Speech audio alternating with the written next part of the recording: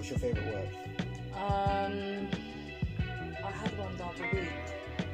Oh no, I lost it. I had one the other week. It was a really nice word. Oh, someone said something yesterday. Dissuade. Don't be dissuaded. Okay, cool. That's such a cool word. That's a cool word.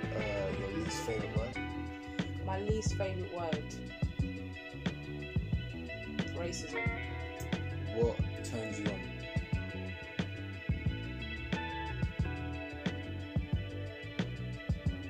Turns me on how?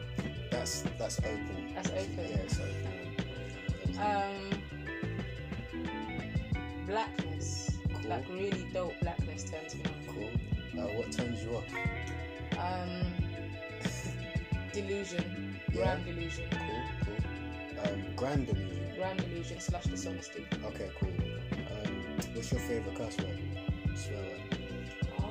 Now you're gonna get me in trouble. I'm trying to stop swearing. It's okay, just for you here. Oh no.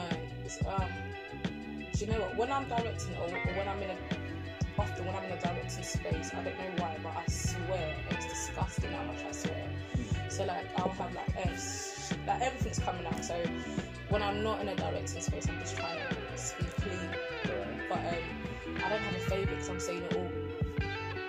One for the occasion? Oh gosh, no, you're gonna get me in trouble. No, I can't. You don't have one? I want to show my mum this. I'll show my mum this. Alright, we'll keep it PG. What sound or noise do you like? What, sorry? What sound or noise do you like?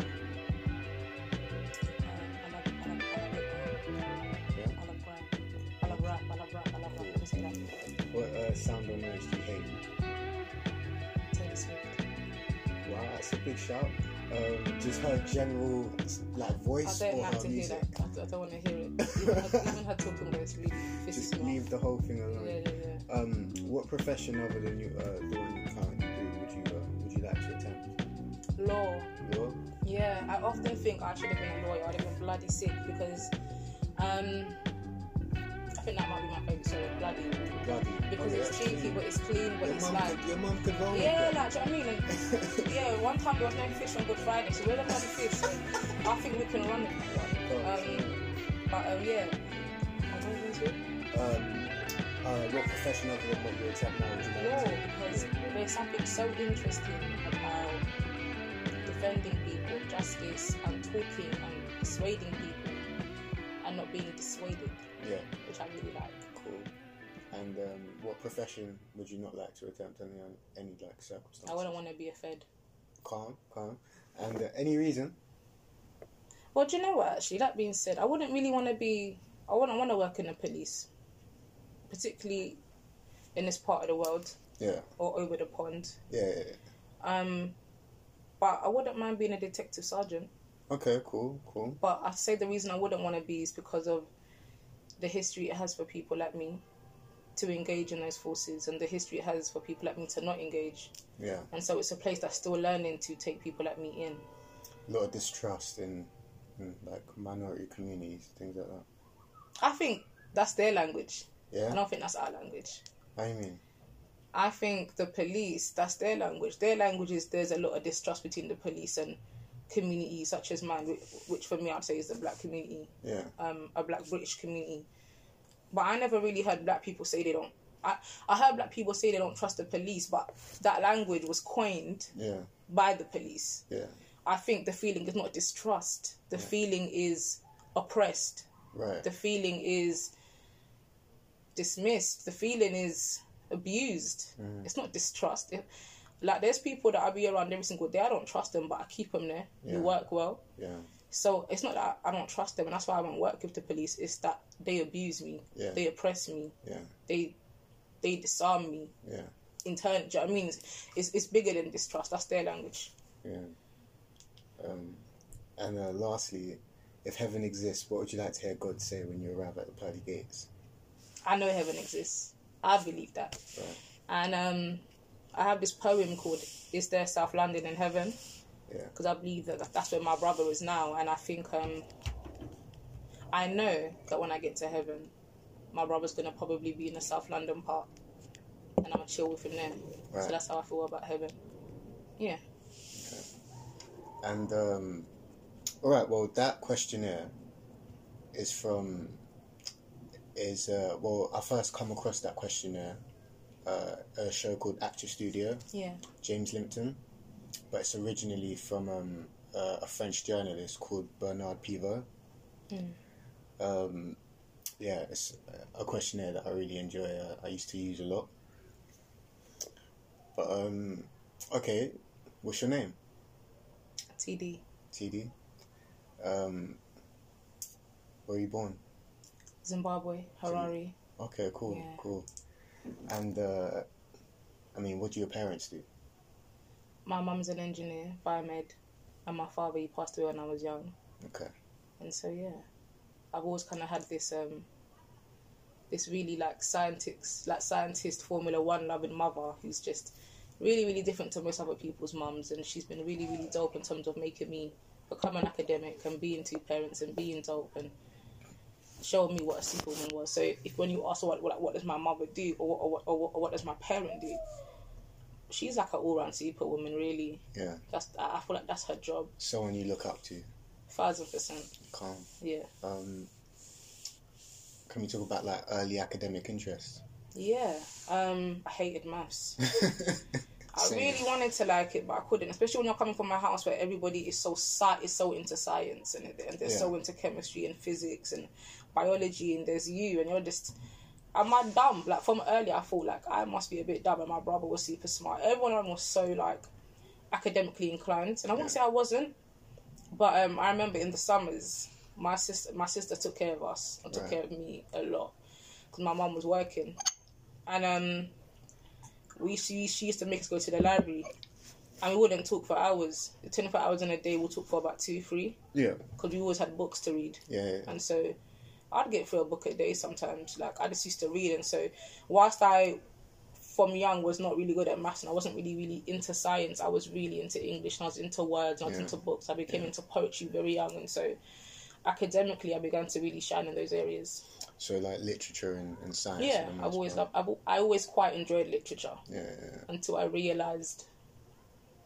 Until one day, I'd say I got to about year 10, year 9, and I said, as much as I love reading, I ain't reading nobody like me.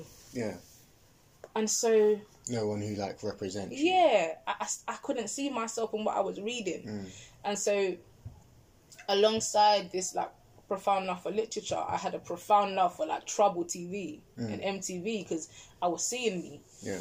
And then I found that with literature, I became very angry and resentful of it. Right. Because I thought, I'm in love with this thing, and you don't represent me in the slightest. Every single lens is extremely white and canonical. Sorry? Canonical in that... what does it mean?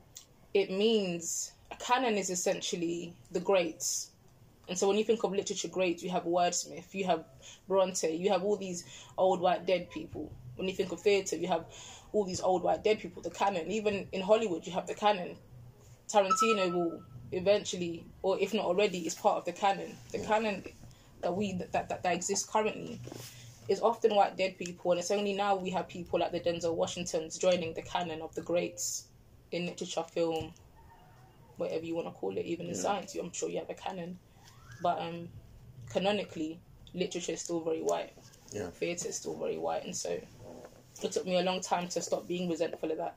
When did you I guess that's a complex thing to carry on with and not move away from as such, but like, was that something you felt early as in like primary school, or? I'd say it was there, but then they used to do this thing, the education system did this really manipulative thing where once a year we'd get to read Benjamin Zephaniah. Yeah. So you forget. No, that's not a joke. So you forget that we've been reading white people the whole year. Yeah. Because we read Benjamin Zephaniah. And we read that poem by that geezer, John someone, half caste. What does it mean to be half caste? Yeah, I remember that. And you read that, and you read all these, little things there, dope things there, but little, do you know what I mean? It's not enough. It's not enough to feed anyone. And a lot of it was very, like, simplistic in terms of placement, and, like, the more...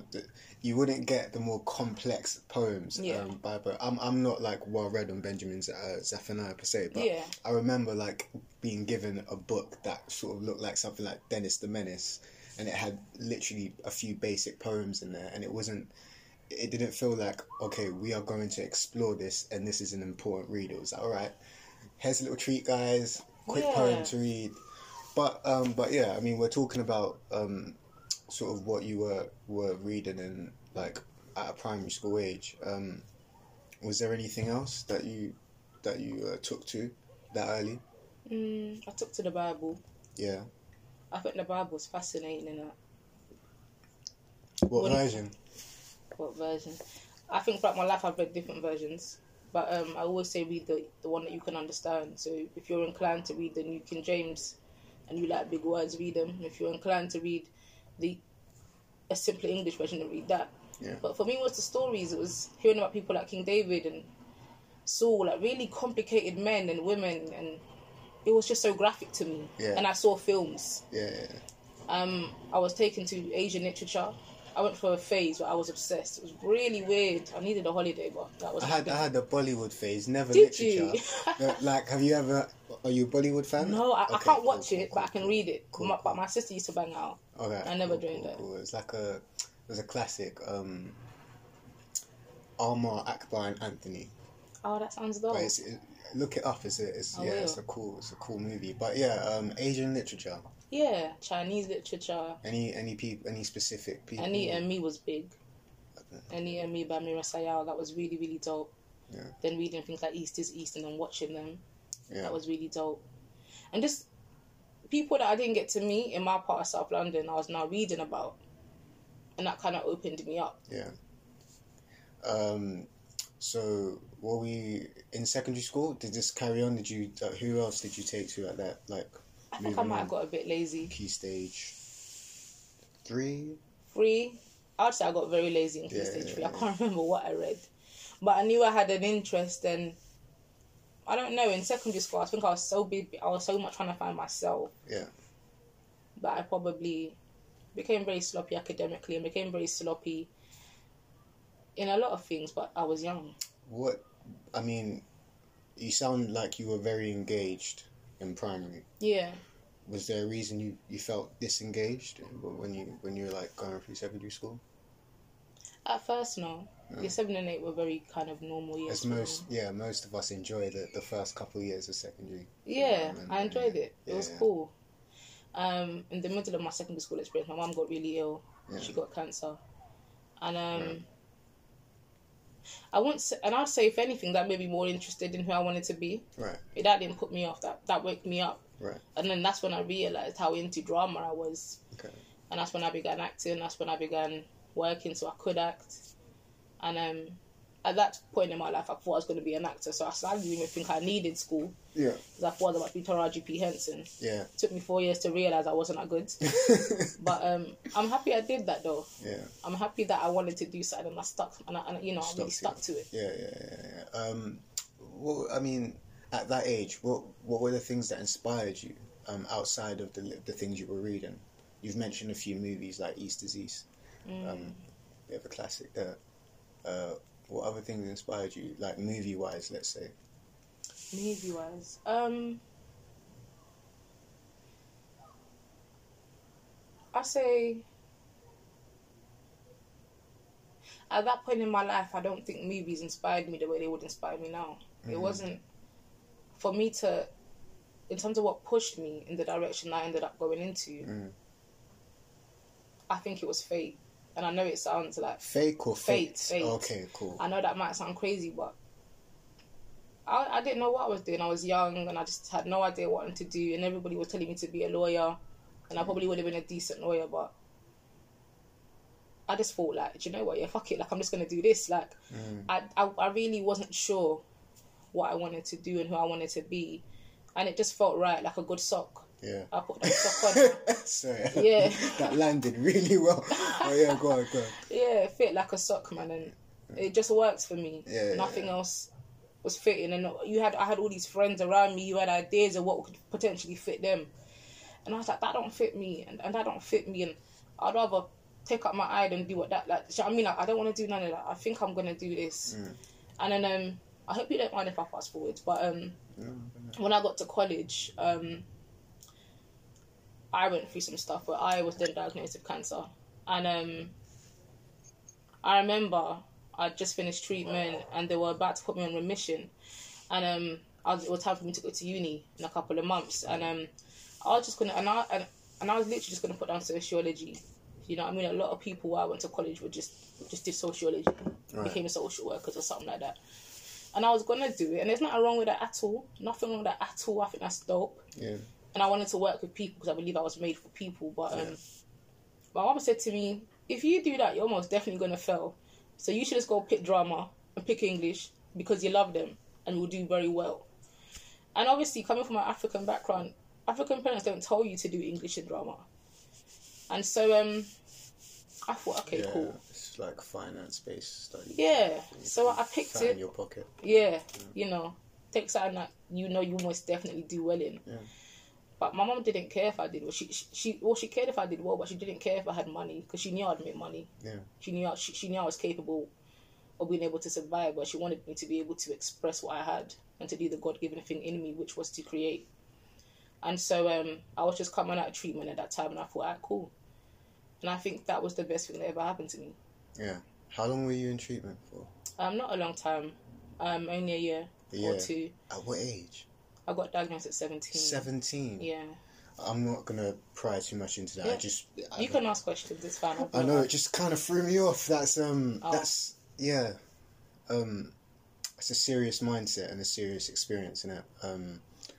But what I mean by that is, you know, you started off like talking about like Asian literature. What was the word? Canons? No, I'm not sure. Something. I'm not sure. Feeling a little bit thick here, but canonical or something. Canonical literature. Canonical literature.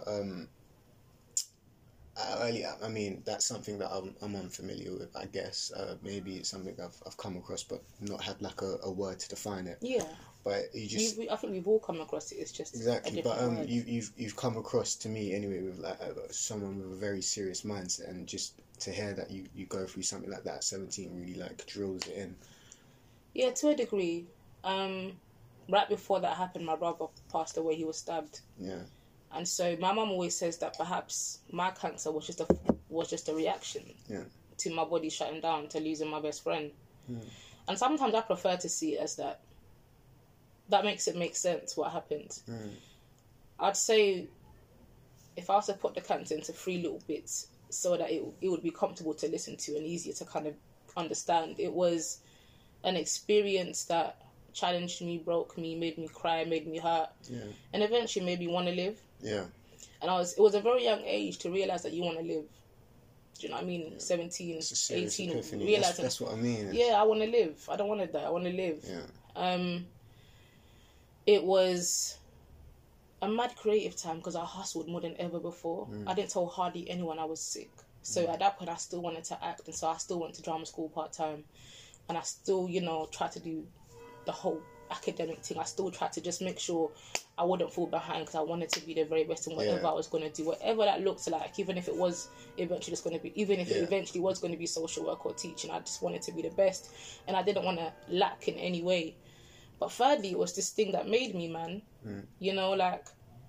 I came out of that with half the friends I had going into it. I came out of that with half the strength I had going into it. I came out of that, but I came out of it with a bigger mind. Though physically I may have had less, inside of me I had so much more. Yeah. And I think I'm in a place now when I'm creating, I'm still just releasing what it is I've been through, and it gave me a strength, like a Super Saiyan experience for me. I don't see cancer as this thing that tried to kill me. It's a thing that gave me super strength. Gave you life. Yeah. Gave you life, yeah. So actually, it didn't give me life.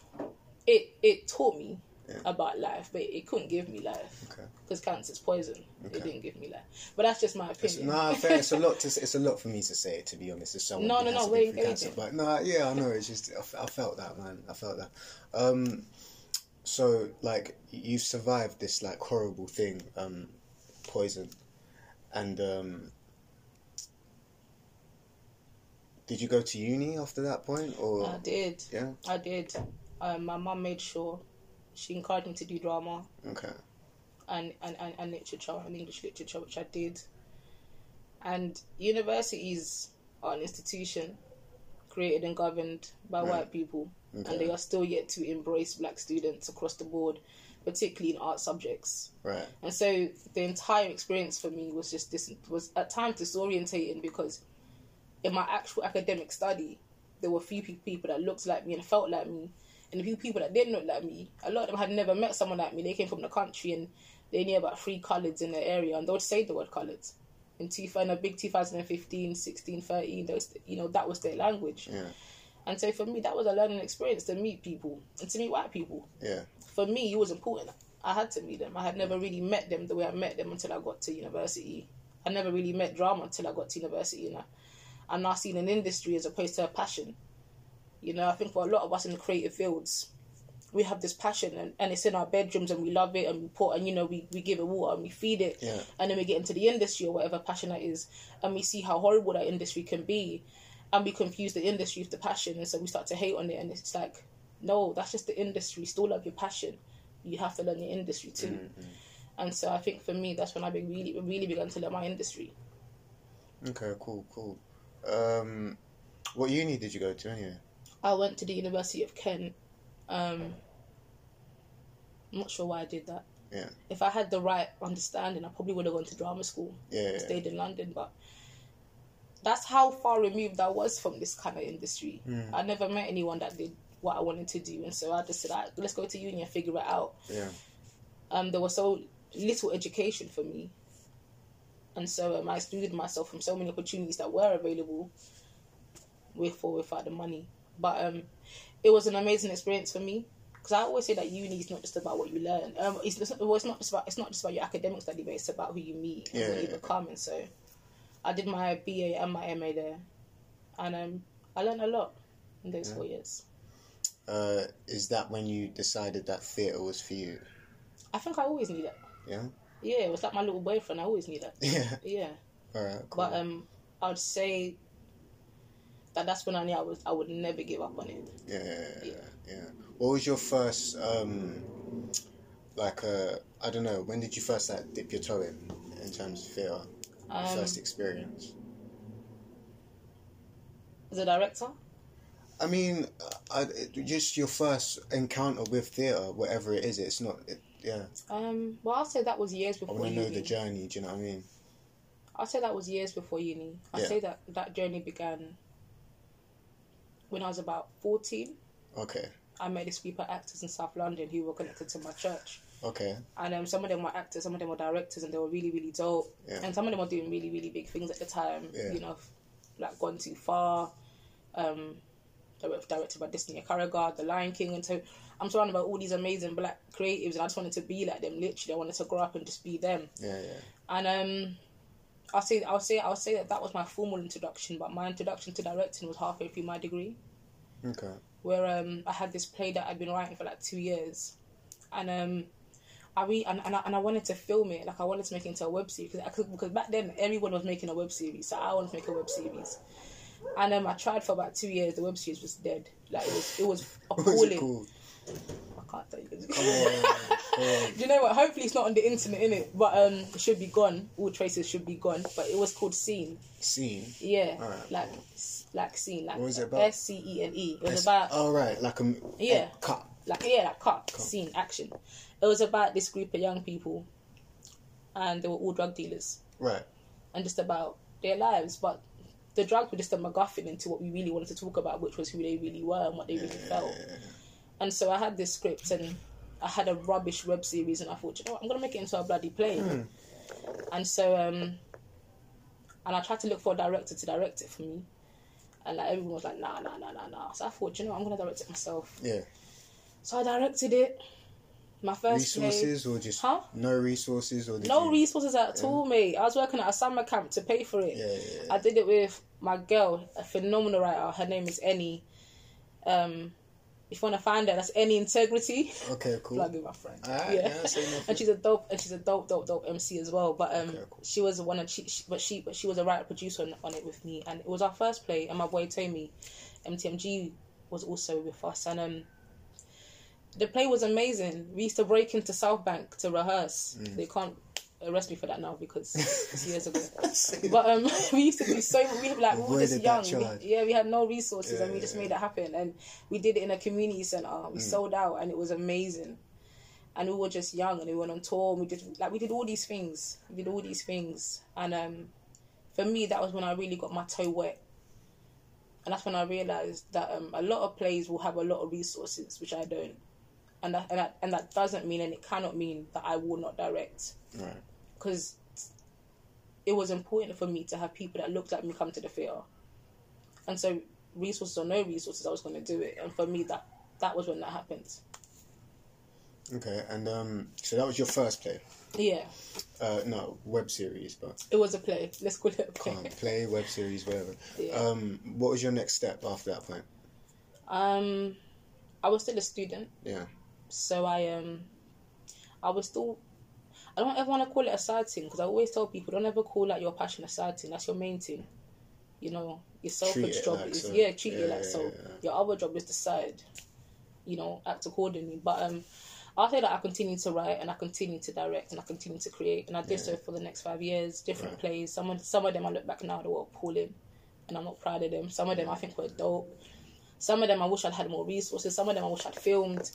But essentially, I just continued to create theatrical experiences for Black communities, and I did that all over the country almost. Yeah. What was the development through that process, like the different things that inspired some of the individual plays? I'm assuming you don't want to highlight the titles of the plays you're not I don't mind. People paid for them. Different plays. So after Scene, we went on tour. We went to Leicester, we went to Canterbury, we went to a couple cities. We developed it. After Scene, we did a play called... An important play that happened after that was called Mind, Body and Soul. Okay. And we did that in Peckham, at the Bussey building. And that entire play, like, it was fused with like these really dope poets and these dope singers and these actors. And I'll say the inspiration for that was just people. But then that's when something really special for me was birthed. I have this obsession with Little Italy. Okay. So like Robert De Niro, all of them, and like their films, and I was just obsessed with them. And I used to watch these films, I used to drink them like water, and I used to be like, oh, this is so sick. And then one day I was like, do you know what though? I'm in love with these films and I can't see myself again. And that similar resentment from young came back, and I thought, do you know what?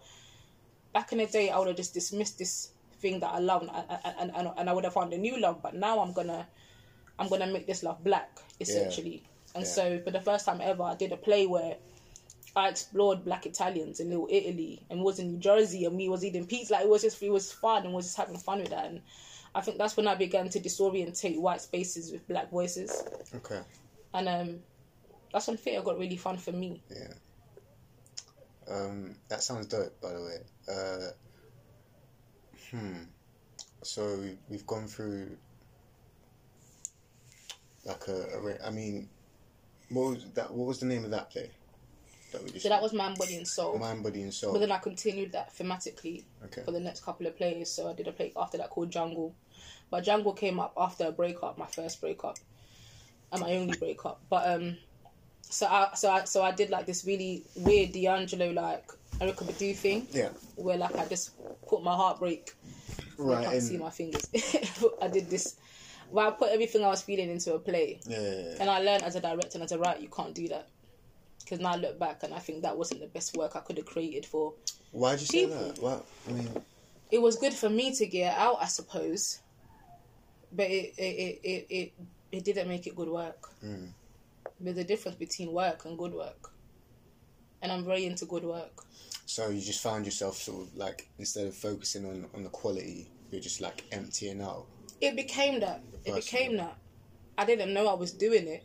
But then that's the first time I realised that I was capable of abusing my status as a director and abusing the fact that audiences would come and pay money. And I don't know, it was a weird experience. And it was a dope experience because now I kind of get... Because I used to watch all these interviews with Lauryn Hill and Marvin Gaye, and they'll say things like, you got to put your negatives into your work. And I'll be like, but I feel like I am putting my negatives into my work. I put the cancer there, I put South London there, I put my brother there. But to put myself so much, like my heart there, was a very weird thing for me. And it's something I'm still kind of learning. How do I put my heart into work? Yeah. Not my heart, because I have a heart for things, but I mean... Your passions? No, the heart that I won't even show you right now. Okay. You know, the part of my heart that would probably make you feel very awkward. What cuts deep? Yeah. What cuts deeper than deep? Do you know? Is that a question? I don't know. I don't know. Alright, cool. How many plays have you like directed, written so far? I'd say directed in the last 5 years would be about maybe 10. 10? Yeah. And written? Written and shared? I'd say about 5. 5? Yeah. Okay, half and half. But I quite enjoy directing other people's work. Okay, cool. It's less work. Alright. I was going to ask, like, how many of those plays are independent? All of them. All of them? Basically, I got my first official commission this year from the Lyric, end of last year, from the Lyric Hammersmith. And that essentially meant that they paid me to create a piece of work. It wasn't a large sum of money, but it was something. And they created all the resources for me to do it. Yeah. And so I've been working commission-based for the past year or two with them.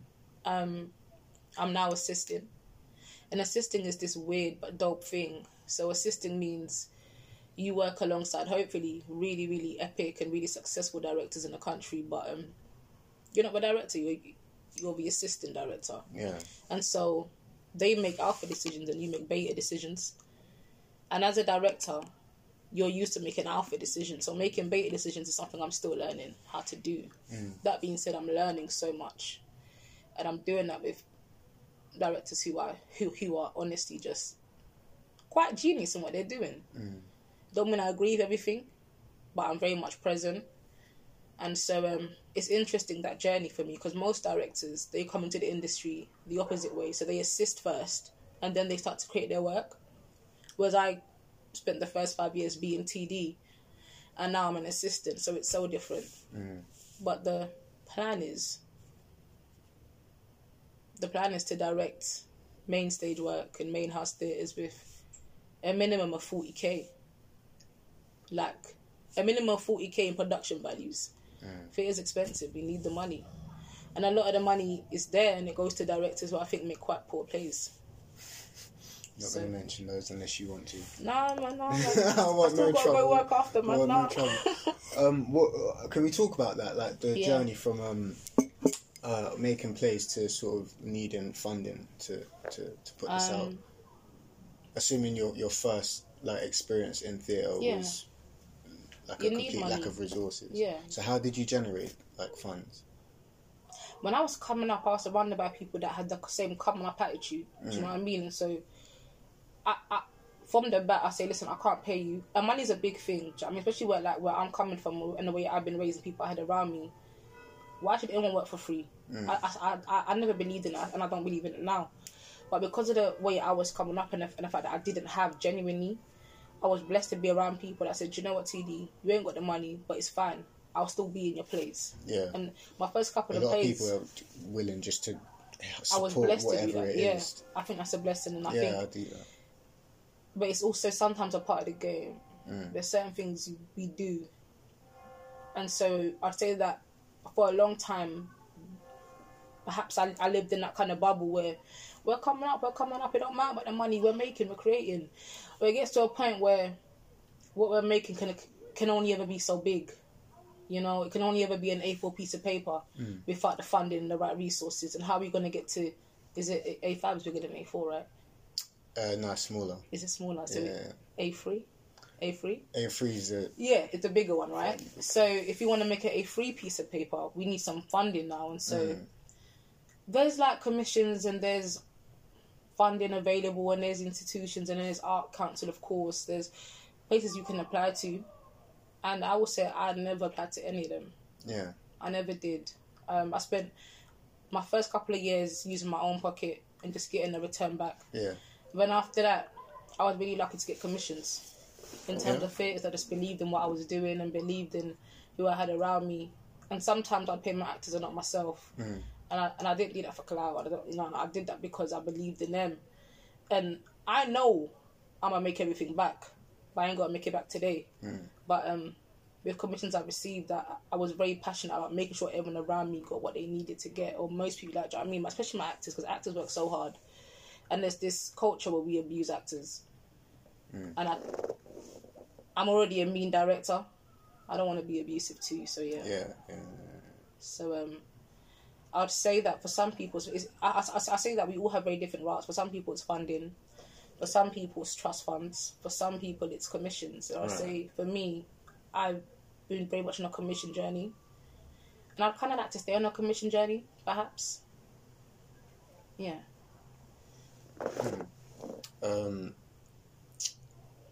When did you first start getting like funding for the work you were doing?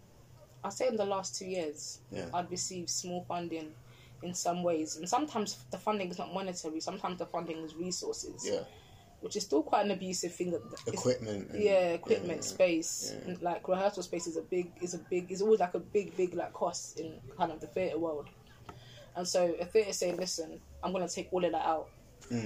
Or sometimes, I've been in places where I've gotten paid. Maybe not a large amount, but I've been paid. But different jobs for different costs for different jobs. But I'll say the last 2 years have become... Well, the last 2 years I've had to make the money because I don't work for free no more. Do you know what I mean? That's just me. And so I think it's a bit like what I was saying earlier. It's as a director, I also have different roles. And they look like different jobs, as well as casting, as well as production. And so it's different places, different things. So, I'm conscious that I'm cooking home. Say again? I'm conscious that I'm just chatting rubbish. No, you're good. I'm a keen listener. I've not like all the interviews I've done. I've made a point to like to try it anyway. Yeah. Not to just like take over what people have to say, especially when it's coming from a place that's as heartfelt as what you say. And I'm a bit blown away, to be honest. There's a lot of things I didn't know. I don't want to bring up any negatives anymore, but especially to do with like, you know, your experience like health wise. It's cancer, you can say the word. I know. When you haven't been through it, I'm not trying to just like treat it like it's any other thing. I know. But what in terms of like future plans and goals for plays and theatre productions? I say the future plans would look like me being the biggest, the baddest, the best theatre director to come out of South London, perhaps. To be someone that really does something, shift something for black theatre directors. I'm really into theatre. I love it to bits because it's live. It's right there. You can't forget what you just felt. You know what I mean? When I leave today, you'll never forget how I made you feel, even if it was negative. And I hope not, but negative or positive, you'll never forget how I made you feel. And that's what theatre does. It's that live feeling in the moment. And it's something that I don't think communities such as myself or communities from lower socio-economic backgrounds get to engage in enough. And so what I really want to do is be someone that can help push that. Right. And whatever that work looks like is whatever it will look like. But I want to get people that look and feel like me into the theatre, into theatres, into theatre spaces and watching work and also creating it. And I think at the moment that is the next place. Do you watch a lot of productions as well? I try to. Anyone you're a fan of at the moment? I watched Misty by Rinze Keith. Misty's dope. Did you watch it? Misty's dope. It's very, very dope. It was beautiful. I watched it a lot of times last year. I was obsessed. I was just going to say I only watched it the one time, but anyway. No, I watched it 3 times. Because I was obsessed, I was going to try to defend myself, but no, I was just... do you know what it was? It was... he articulated things I was yet to articulate. Right. So things I've always been feeling, he really said them in a way that was so dope. Yeah. And so when you got a West End transfer, I thought I gotta go again, because it's so rare that people like him are in the West End with a play like that. And so I'm gonna show the West End that I will turn up. Powerful performance, man. Powerful. Very powerful performance. Weren't expecting. I mean, I didn't know too much about it. It was just like it was off the cuff. Someone just invited me to come down and watch a play. You just left like pretty stunned. How did it make you feel?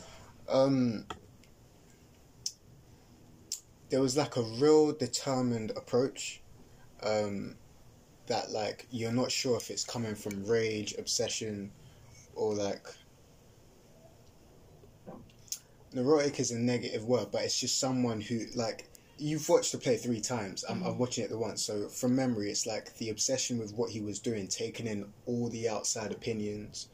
all the things you need to avoid when you're focusing on one thing and you're not trying to have people taint you. And when you're talking about working on things that are from the heart, that cut deep, dealing with that while other people have so much to say, and you've got someone who's talking to you about budget and who you're appealing to, and all the different things you have to think about. It was just like, this guy took this very, very seriously, and he bodied that pretty much on his own, not to dismiss anyone else who was on there, but it was pretty... It was a one-man show, like no other. No, it was dope, man. It was amazing. It was I've been to a few theatre productions here and there. It's not something that I deal with religiously at all, but... I'd invite you to something. Yeah? Yeah, I would. I'm taking you up on that, seriously. Okay. But no, it was it was moving. I'll say that, just to keep it simple. It was moving. You know, I went on a little bit of a tangent. I wanted to say, so I've stopped being in the news as of late. But one thing I've been aware of is that unemployment is on the way up, and it's likely that the next generation of people, not speaking it to existence, but there'll probably be a lot more. Nah, you're good. Do you need to pause? Alright, cool. You good? What's the time? 5:05? Yeah. Yeah, 5:05. Calm. Cool. I haven't got too much longer to go anyway. But I was saying, so there's going to be it might be bold to say a lot more, but maybe there probably will be even more encouragement for people to find, to take their creative pursuits more seriously and sort of find like money that way. Do you have like any particular advice for people, like next gen people going through it now? I say there's never been an easy time to make art, to make work that matters to you. But to make money from doing that. There's never been an easy time to make money either, in my honest opinion. And I don't think there ever really will be. I think it's always going to be something that communities, as well as governments alike, will try to dismiss and try to take away funding from. Yeah. And if they're the reason we don't. I used to say this thing to certain actors. It was really mean. It was quite cutthroat. But I used to say it, and I still kind of say it sometimes. People that are TD, I want to act, or TD, I want to rap. I let them do it. Oh, but if you got excuses, don't do it. You know, stay with what you're doing. Conviction. But, you know what I mean? Because can't no one teach you conviction? Can't no one teach you integrity? You got to have it, or you don't for that thing. Do you know what I mean? If that's what you feel led to do, and you feel like you're going to do it, then do it. Do you know what I mean? And so, there's never been a better time than now. Do it. I'd say it won't be the easiest thing. And you got to figure out what your season looks like. There's seasons where I've worked for free, and I would never tell anyone to work for free. But I'm just saying there are seasons that will look different to other seasons. And I say that if you got something that you want to make, then make it. Just make it, and you'll be so surprised at the way people will take you in. Because few people are making. It looks like people are making things, but they're not. And no one can make what you want to make. I would say be head smart as well. So look for collaborations. Reach out to, if it's theatre, reach out to theatres. If it's music, reach out to people in that industry. You know, let that industry know that you have arrived. A lot of us spend a lot of time in our bedrooms with our dreams, like watering these plants that we call dreams, and can't no one see that plant but you. Take the plant outside and show somebody, look, this is what I'm dealing with. If you don't have the result, if you don't think you have if you don't think you can help me now, that's fine. I'm just letting you know that I'm present. I'm gonna keep being in your space until you. I mean, like, take it by force, you know. Yeah. And I feel like it took me a long time to have that kind of confidence in myself and what I was creating. I stayed in South London in all these little theatres, dope theatres with dope people, mind you. But I spent a lot of time second guessing myself. Until I had some people who I never should have needed to validate my work say, you're really good, come into our space, and my biggest regret was allowing them to invite me. I should have walked in. But because we've been told we're not in, but because we have this long feeling, it's a bit like the police thing that we spoke about earlier, this distrust, this distinctive feeling that that's not me, that's not for me, you're not for me. We have taken ourselves out of buildings where we should exist. So go into those spaces, infiltrate those spaces, show them your work, protect yourself, create. But my only advice really it's not the smartest advice. It's not very bright and you know, thematic and whatnot. But my advice is to do it, man. And when you do it, do it. Like, be about it. Do it. Cool. Well, thank you for taking time to speak to me. That's fine. My bad if this went on a little bit longer than you wanted it to. It went on a bit short, actually. Yeah? Yeah. Looking at the time. No, because I was just reminding myself. Say nothing. But yeah, appreciate your time. And please look into TD and check out our plays. Thank you for having me. No problem.